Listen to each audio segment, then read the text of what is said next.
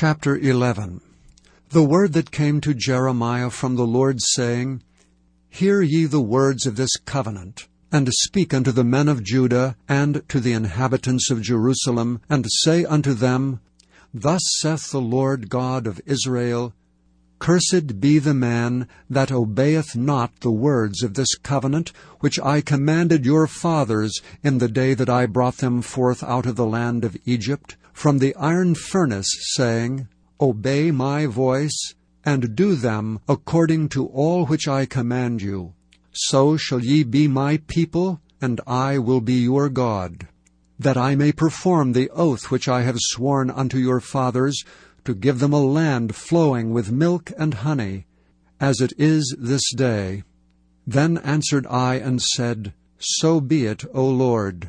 Then the Lord said unto me, Proclaim all these words in the cities of Judah and in the streets of Jerusalem, saying, Hear ye the words of this covenant, and do them. For I earnestly protested unto your fathers in the day that I brought them up out of the land of Egypt, even unto this day, rising early and protesting, saying, Obey my voice. Yet they obeyed not, nor inclined their ear, but walked every one in the imagination of their evil heart. Therefore I will bring upon them all the words of this covenant, which I commanded them to do, but they did them not. And the Lord said unto me, A conspiracy is found among the men of Judah, and among the inhabitants of Jerusalem.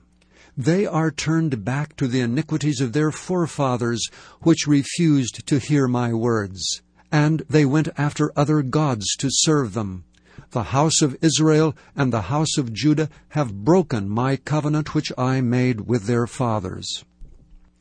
Therefore thus saith the Lord, Behold, I will bring evil upon them, which they shall not be able to escape. And though they shall cry unto me, I will not hearken unto them.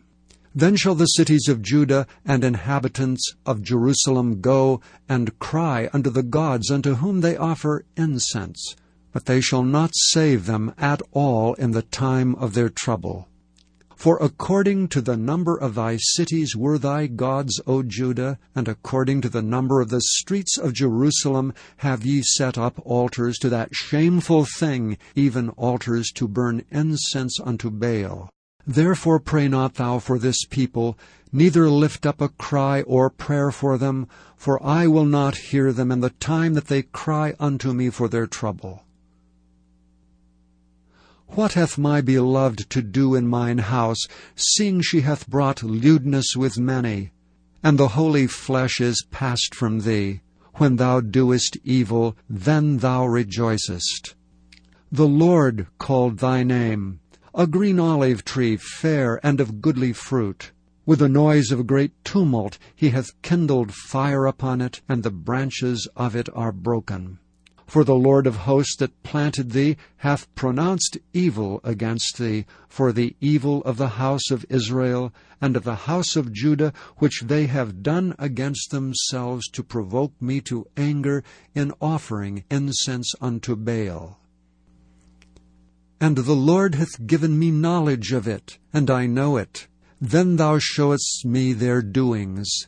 But I was like a lamb or an ox that is brought to the slaughter, and I knew not that they had devised devices against me, saying, Let us destroy the trees with the fruit thereof, and let us cut him off from the land of the living, that his name may be no more remembered.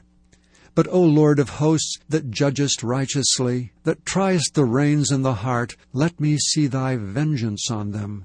For unto thee have I revealed my cause. Therefore thus saith the Lord of the men of Anathoth that seek my life, saying, Prophesy not in the name of the Lord, that thou die not by our hand. Therefore thus saith the Lord of hosts, Behold, I will punish them. The young men shall die by the sword, their sons and their daughters shall die by famine. And there shall be no remnant of them, for I will bring evil upon the men of Anathoth, even the year of their visitation.